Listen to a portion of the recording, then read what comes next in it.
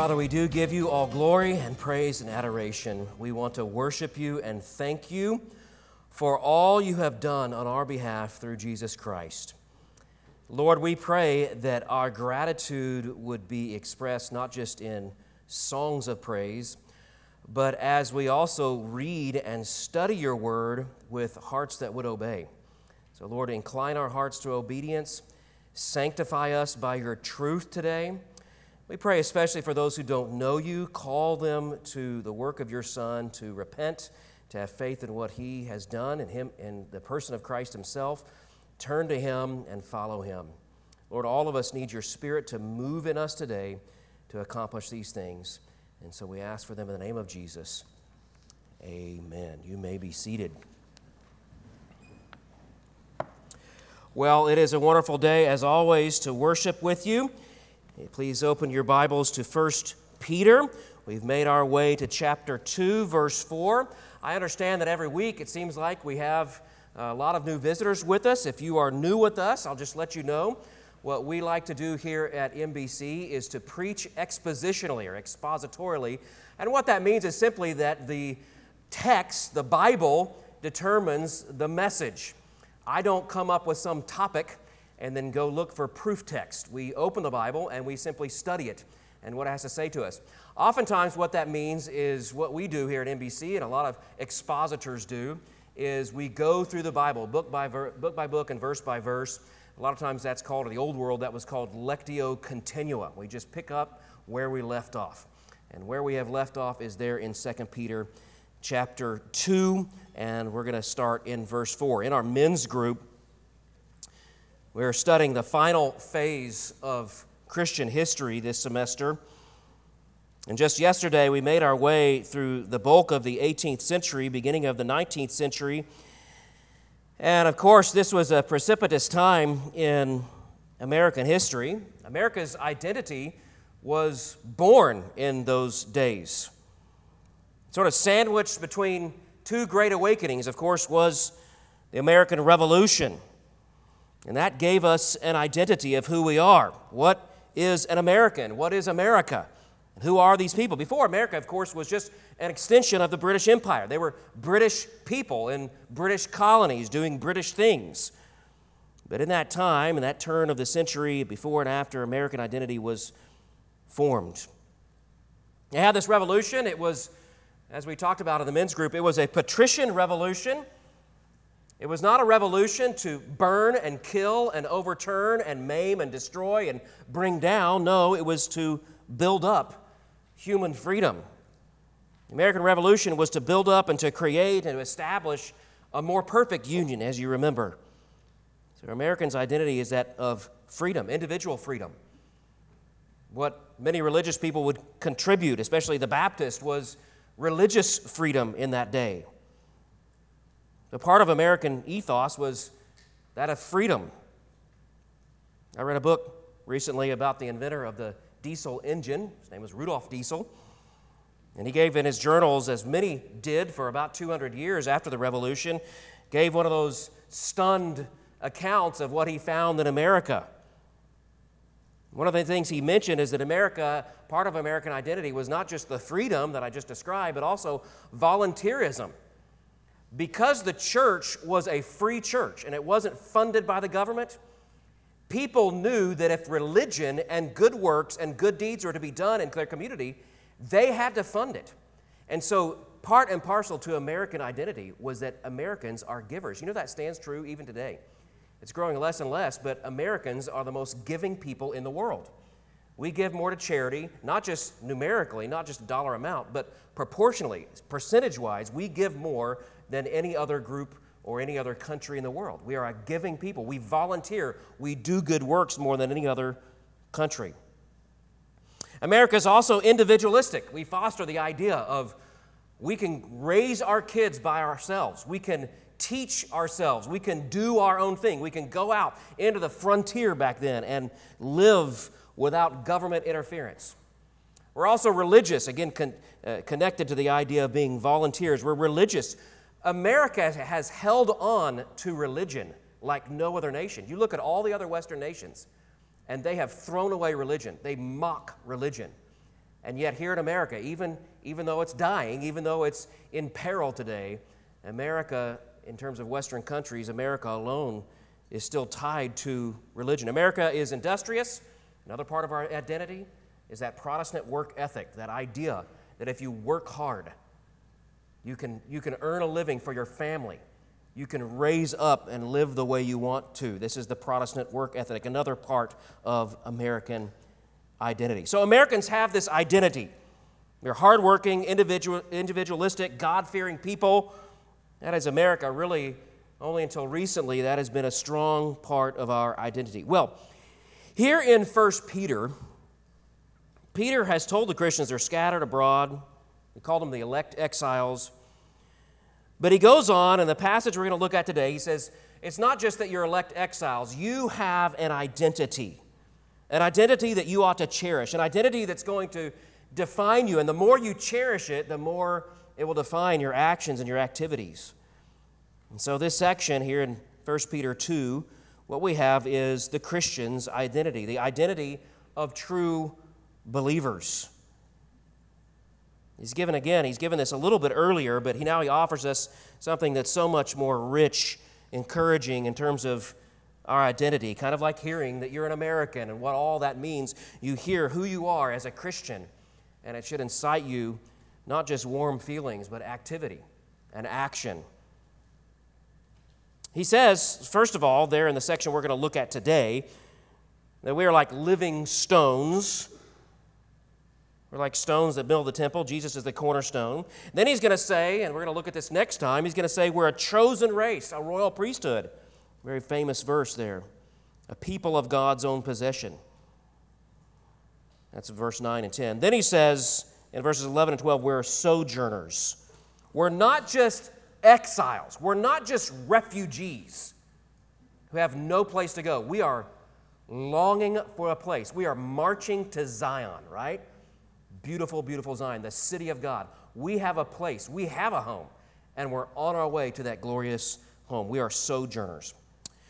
Well, after Peter gives us this identity, and what we're going to look at in the next few weeks, Peter launches into how we should then live. How should we operate?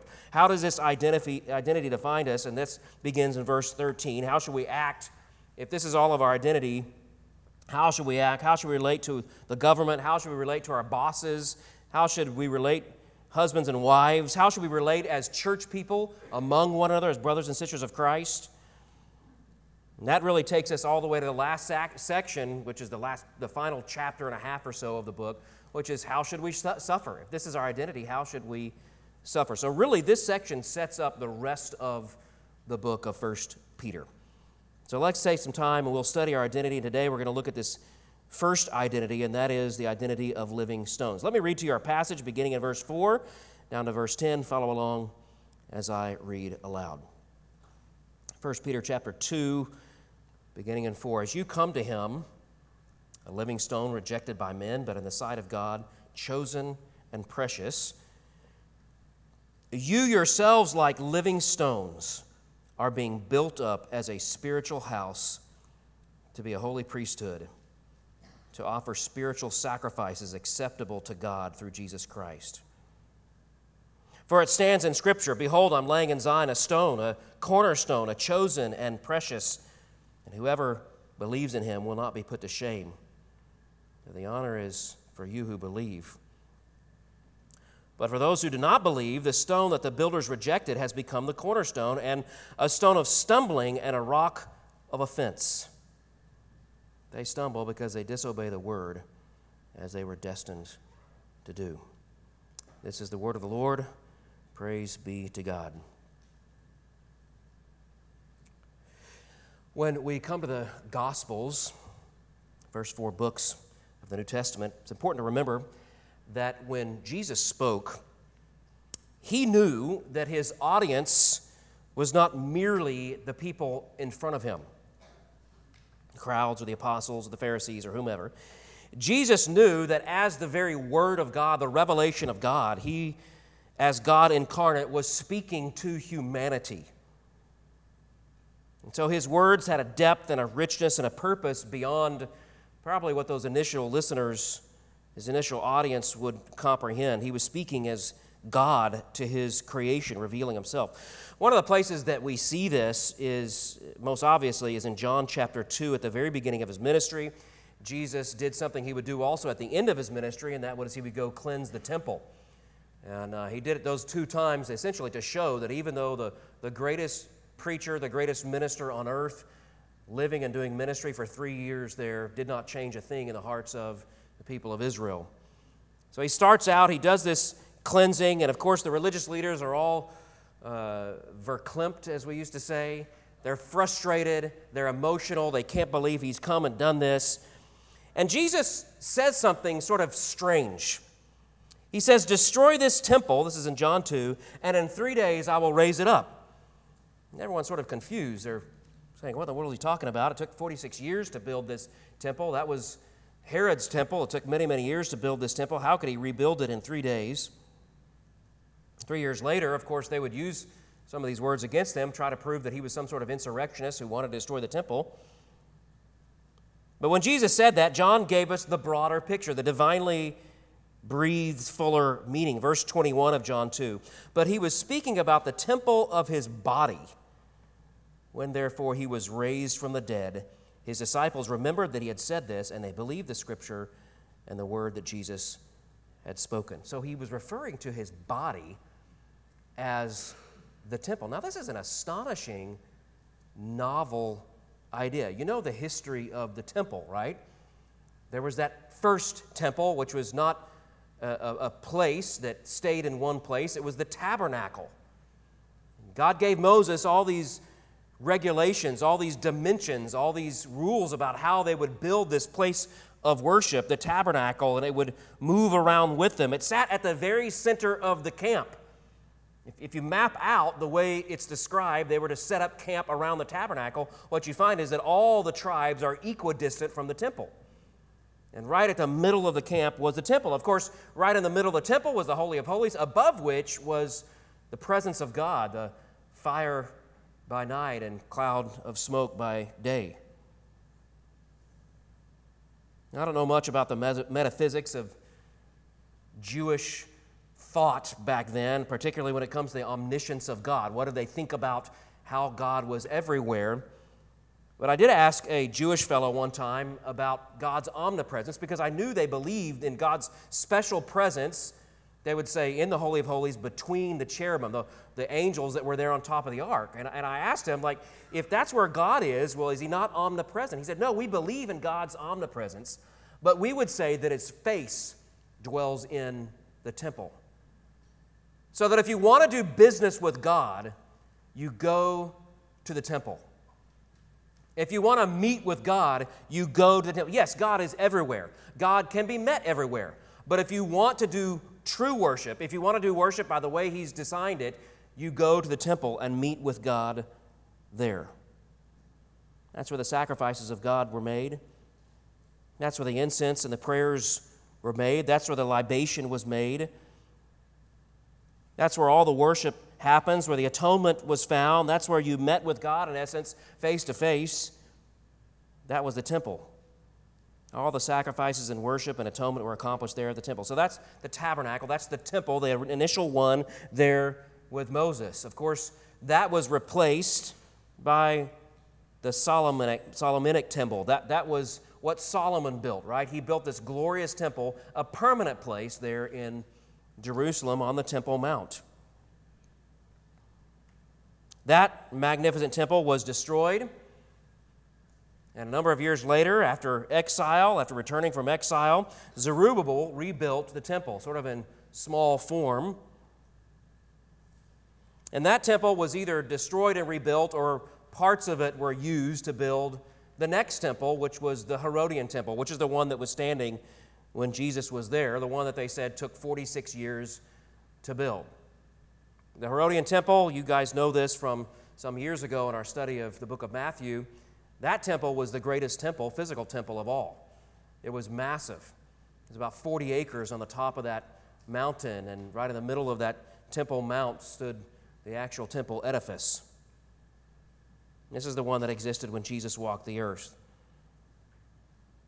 And Jesus essentially is telling them, I am taking the role of temple. The temple is no longer necessary. I would replace it. No longer would it be made of wood and gold and fine fabrics and plaster. No, it is a living person. You want to meet God, you meet Jesus, a righteous man who is God himself. What was true of the temple is true of him. We go to him for atonement. We go to him to meet with God. We go to him to worship. We go to him for sacrifice, to pour out our lives.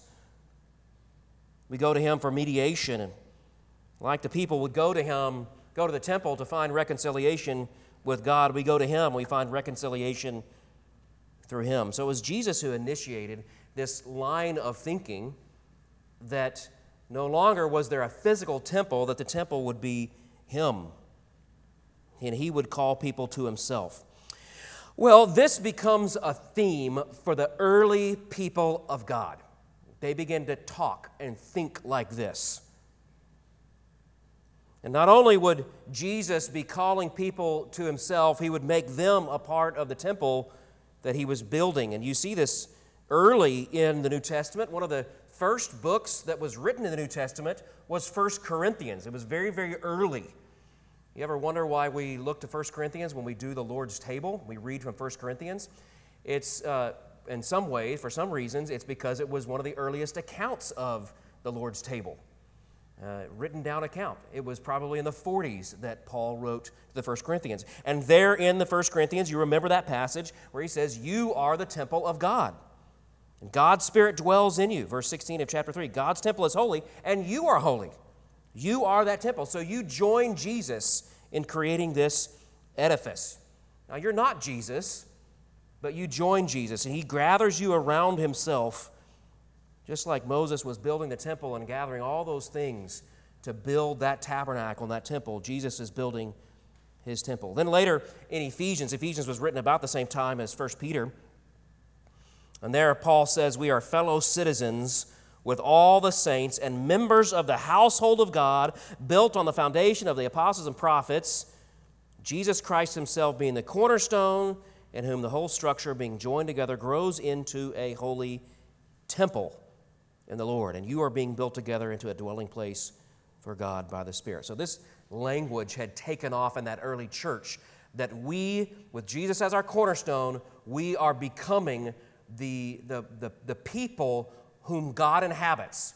We are the place. If someone wants to come worship God, where do they go? They go talk to a Christian, and a Christian will explain to them atonement and sacrifice and how they can worship, truly worship God. We become the temple of God. The Spirit inhabits us. Well, that idea that we're a living stone began with that fact that Jesus says he's the temple, and then it begins to expand with these ideas in that early church that we are all living stones gathered around that central living stone. Well, look what it says in verse 4. As you come to him, a living stone, rejected by men, but in the sight of God, chosen and precious. People reject Christ. And we'll get to this a little more later, but ultimately people reject Jesus because he's holy and they're not. Peter says that the only way we can get to the idea is that Jesus has been chosen to be that living stone. He's been chosen to be that temple. He was elect and predestined for this, and he's going to go on and say, we as well. The word is honored and valued in that temple. Love is valued in that temple. What is holy, what is true, it is all made perfect in the temple of Jesus Christ, his only begotten Son. Jesus, Peter says, is that living stone. And if you've been established as a part of that living stone. Well, he was using that again to say to us that we too are living stones. So that's number one if you're taking notes. We are living stones. We are living stones. Again, we could spend a month of Sundays here on this theme, but I count at least three things that Peter says about our identity as living stones. First thing it means is union. That's the first thing that pops out to us. It calls Jesus a living stone, and then it says we too are living stones. You yourselves are living stones being built up into the spiritual house. In Verses 6 and 7, he quotes from Isaiah 28 and Psalm 118. If you were to go to Israel and you go to the Temple Mount, I don't know what it's like today. It's been many years since I've been there, but the last time I went, you go to the men's area, which is where the Wailing Wall is. And I don't know if they've made it available for ladies to go, but when last I went there, they didn't let ladies do this, but there was a tunnel you could go through, and you could go underneath where the original walls of the original temple, Solomon's temple, was built. And there under that Temple Mount, you can see this giant stone. When I say giant stone, it's 300 tons. It's this huge stone, and that was the cornerstone of Solomon's temple. A cornerstone was a giant stone they would lay down, and they would make sure it was level. They would shave it to where it was perfectly level, perfect in every dimension. It was perfect. And then all the other stones would be built using that as the basis of measurement. It was the biggest stone. It was the only perfect stone. And all the other stones that were brought to make that edifice were built based upon that original stone. Well, this is the language that is used by the prophets here, talking of Jesus, that he would be a cornerstone. He was a stone by which everything was built. He was a stone that was absolutely perfect in every dimension. All other stones in that structure would, in unison, rest on that one stone. So this is the idea that Peter is presenting here. Jesus is a living stone, and we too are those stones that come upon him as our cornerstone. We build our lives off him. We rest on him. We measure our life by him.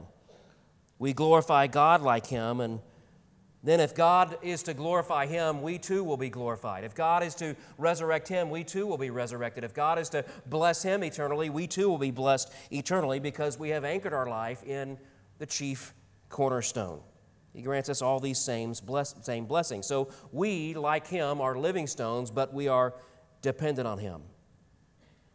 You know, that early church, they didn't call themselves Christians. Did you know that?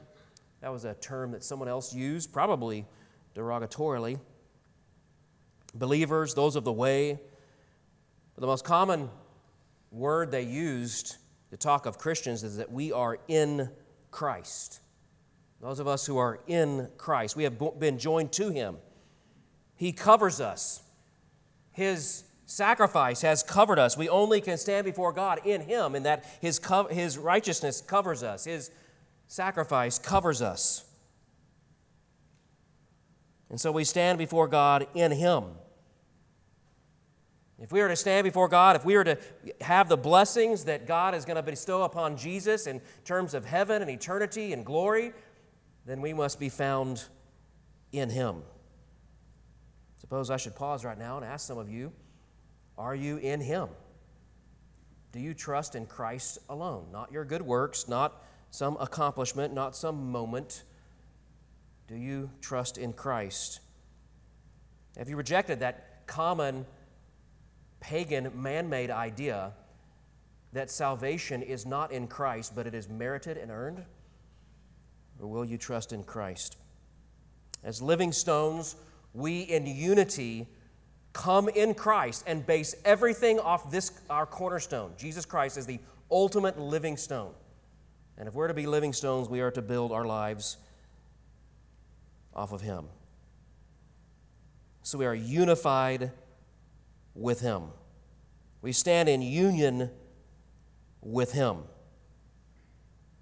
And let me just mention, along with the idea of being in union and communion with Christ, we're in union and communion with one another. You heard that verse? That was the old language of the old theologians, that we live in mystic, sweet communion.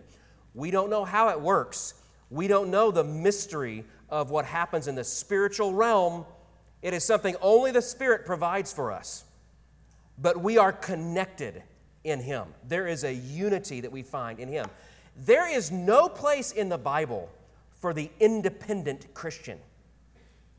There's no stone of a temple that just rolls around on its own. No, it is built together with other believers around it so that you can live in communion and accountability. probably the negative side of America as being individualistic is we try to create an individualistic form of Christianity. I just walk out into the woods like an aborigine in a walkabout. I just walk out there and I experience God on my own.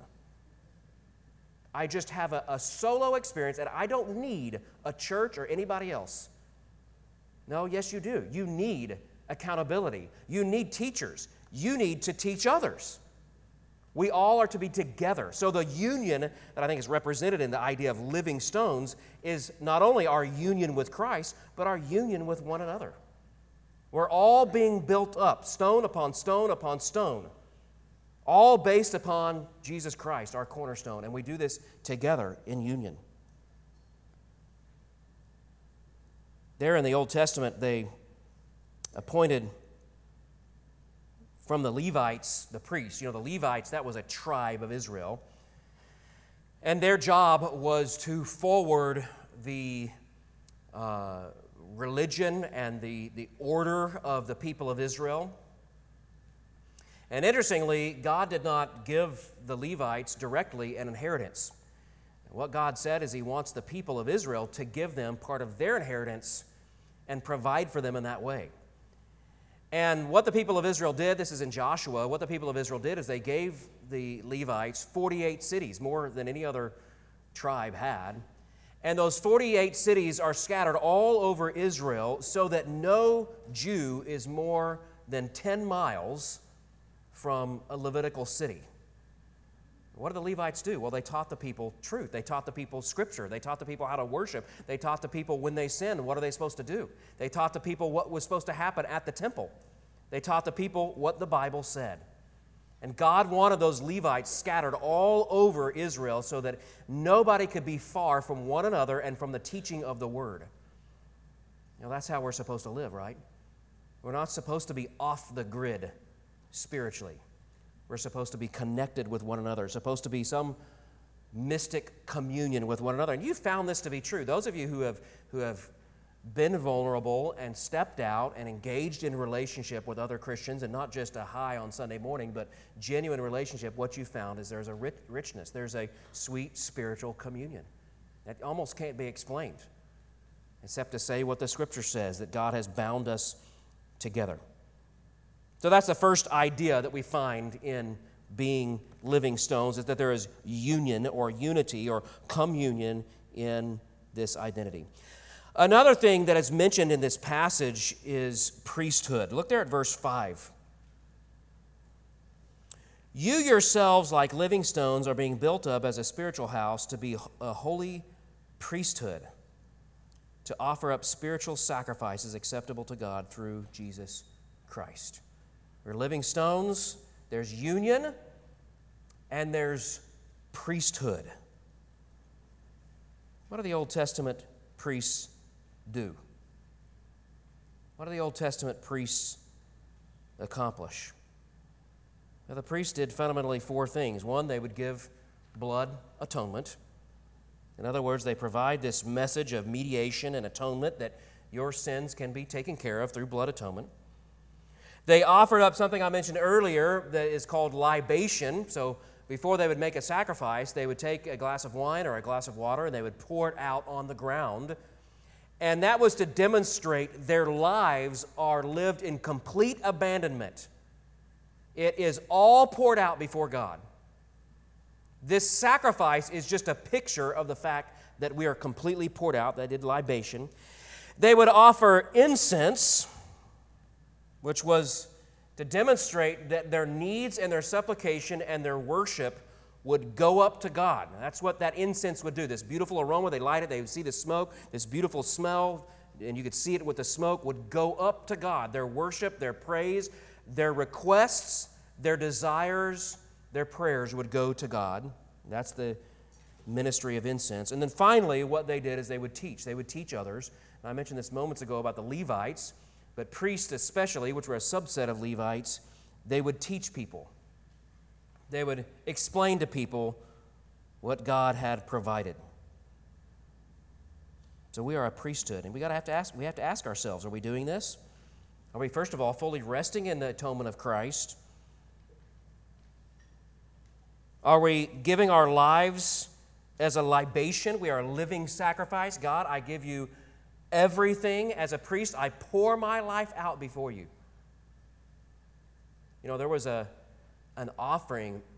One of the offerings they would offer as priests was called a first fruits offering. And right as the harvest was coming in, the first tenth would be cut down, and it wasn't to be eaten or used in any other way other than be thrown on the altar and completely burnt up and consumed. And that, like the libation, is supposed to demonstrate we are completely consumed by you. James would say that we were saved. This is in James 1, I believe in verse 18 or 19. We were saved to be a first fruits. We are saved to be that kind of offering. What does that mean? That means, God, I'll do anything if it means your glory. I don't want cancer, but if it means you are glorified, I'll take it. I don't want hardship in life, but if it means you are glorified on this earth, I'll take it because I am poured out as a libation to you. You do what you will with my life. I am not self-willed. I'm not trying to have my best life now. I'm not trying to accomplish something great or live for some retirement. I'm living for you and you only. I am a libation to you. Is that the way you live? They offer incense, that is the prayer and the praise. Would your life be described in terms of being a priest? Would it be described as someone who is constantly offering prayer and praise, adoration to God? And these people, these priests, they taught. Are you telling others? It is a unique privilege that we have to tell someone. You don't have to depend on your works, on something that is immeasurable, that you can never know if you've really done what you need to do. You can actually look to someone who's done it perfectly and trust in him. He has paid for your sin, and he has provided his righteousness for you if you would believe. You can tell someone that's our unique privilege. You can teach people the truth. Peter says we have this blessed privilege of being the temple of God and acting as priests. It is woven into our identity as living stones. We're together in union, but we also get to be priests. You know, there's a lot of people who are obsessed with their lineage, with their ethnicity, with their ancestry. I always wonder if our ancestors would laugh at us for spitting in little vials and sending them off to tell us that we're 1/100th Scottish. And then the next morning we wake up and we put plaid on and walk to work. I'm Scottish. People are obsessed with their identity. I wonder what would happen if you became obsessed with this idea that God has made me a priest. And I have this privilege of offering up prayers, of being a libation, of speaking truth to others, and trusting in the sacrifice of atonement.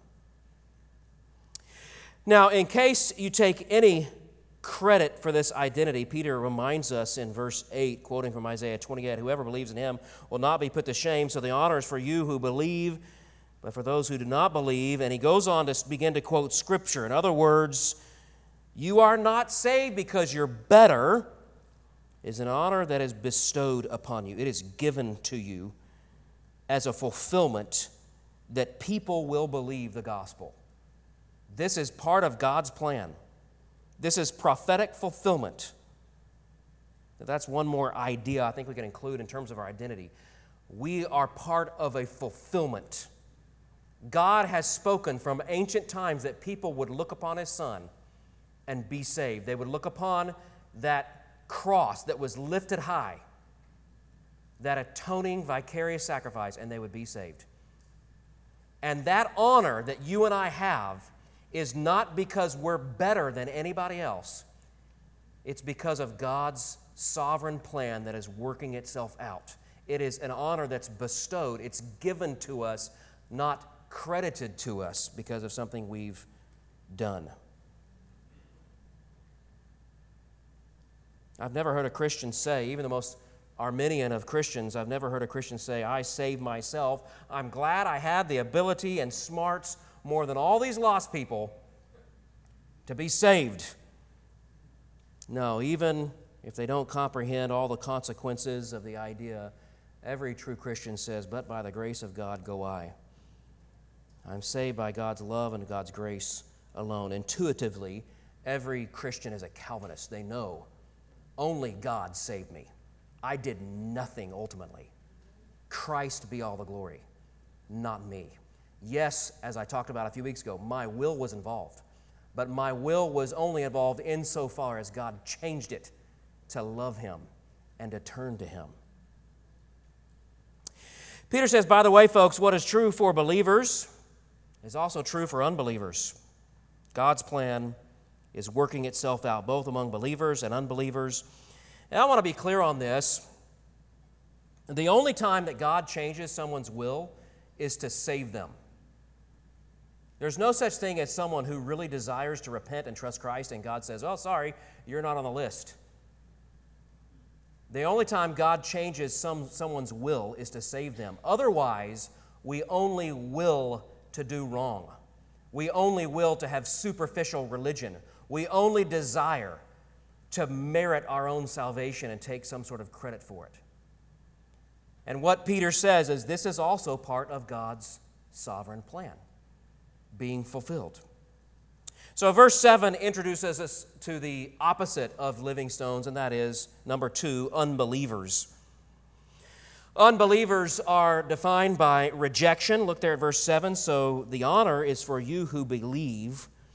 But for those who do not believe, the stone that the builders rejected has become the cornerstone and a stone of stumbling and a rock of offense. They stumble because they disobey the word as they are destined to do. Why do people reject Jesus? Ultimately, it's because they believe they have control and they want control.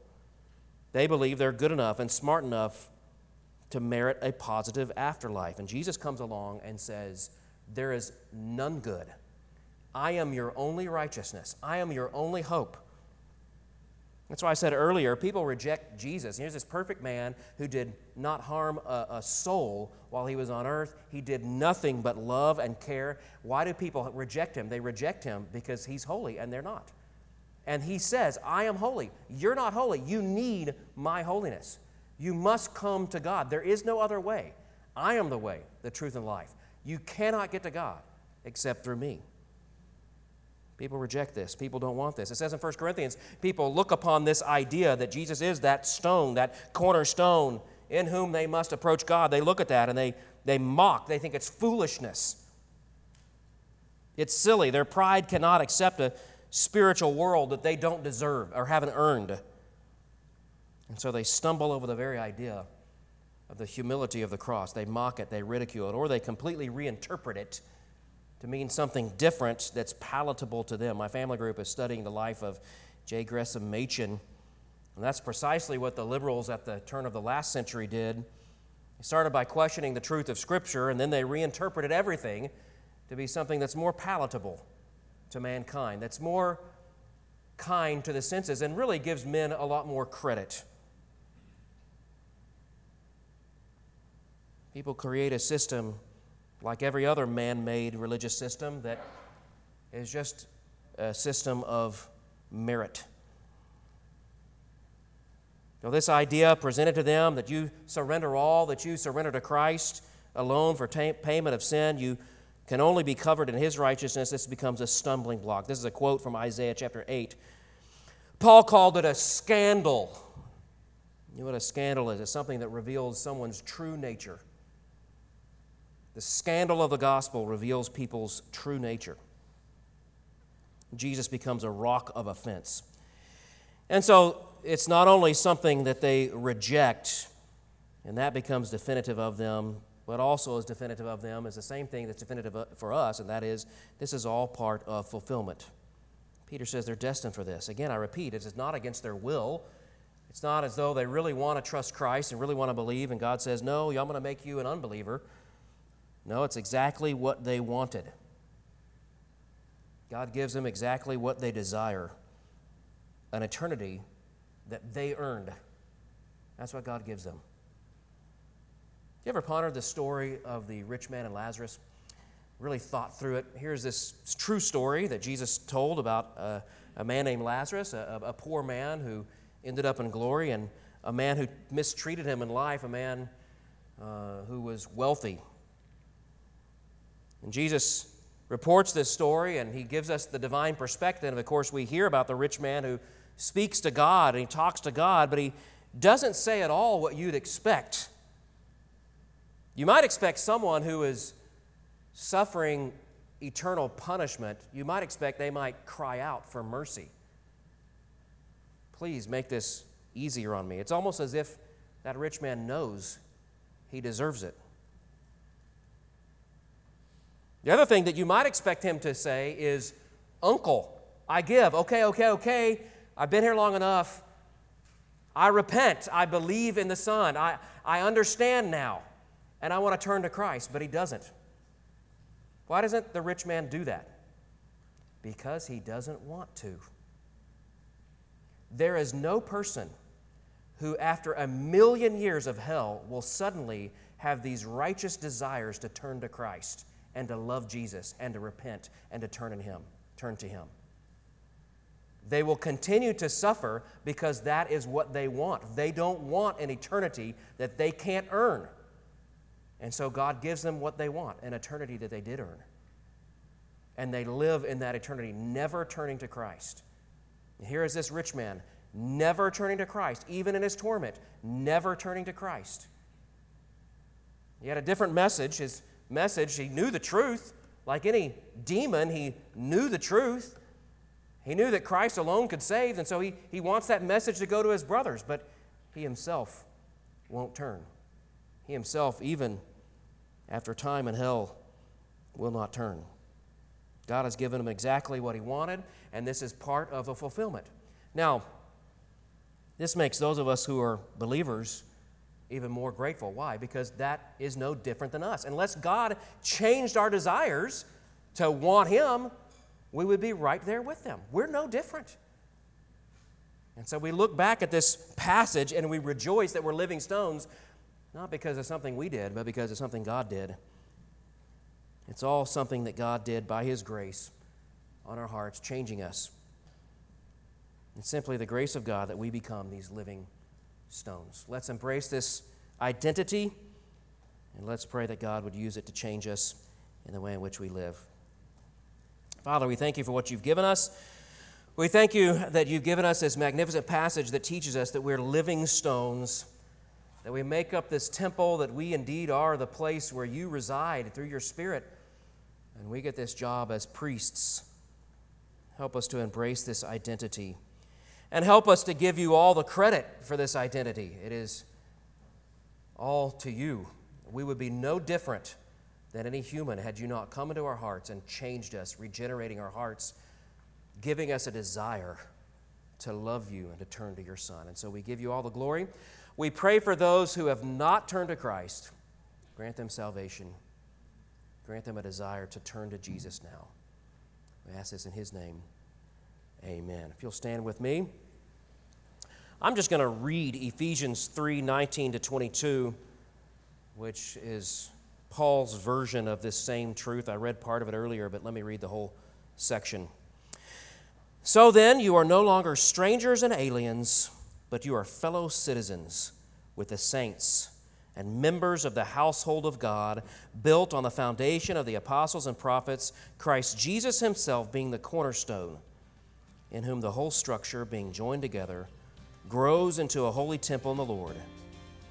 In Him you are also being built together into a dwelling place for God by the Spirit. Amen.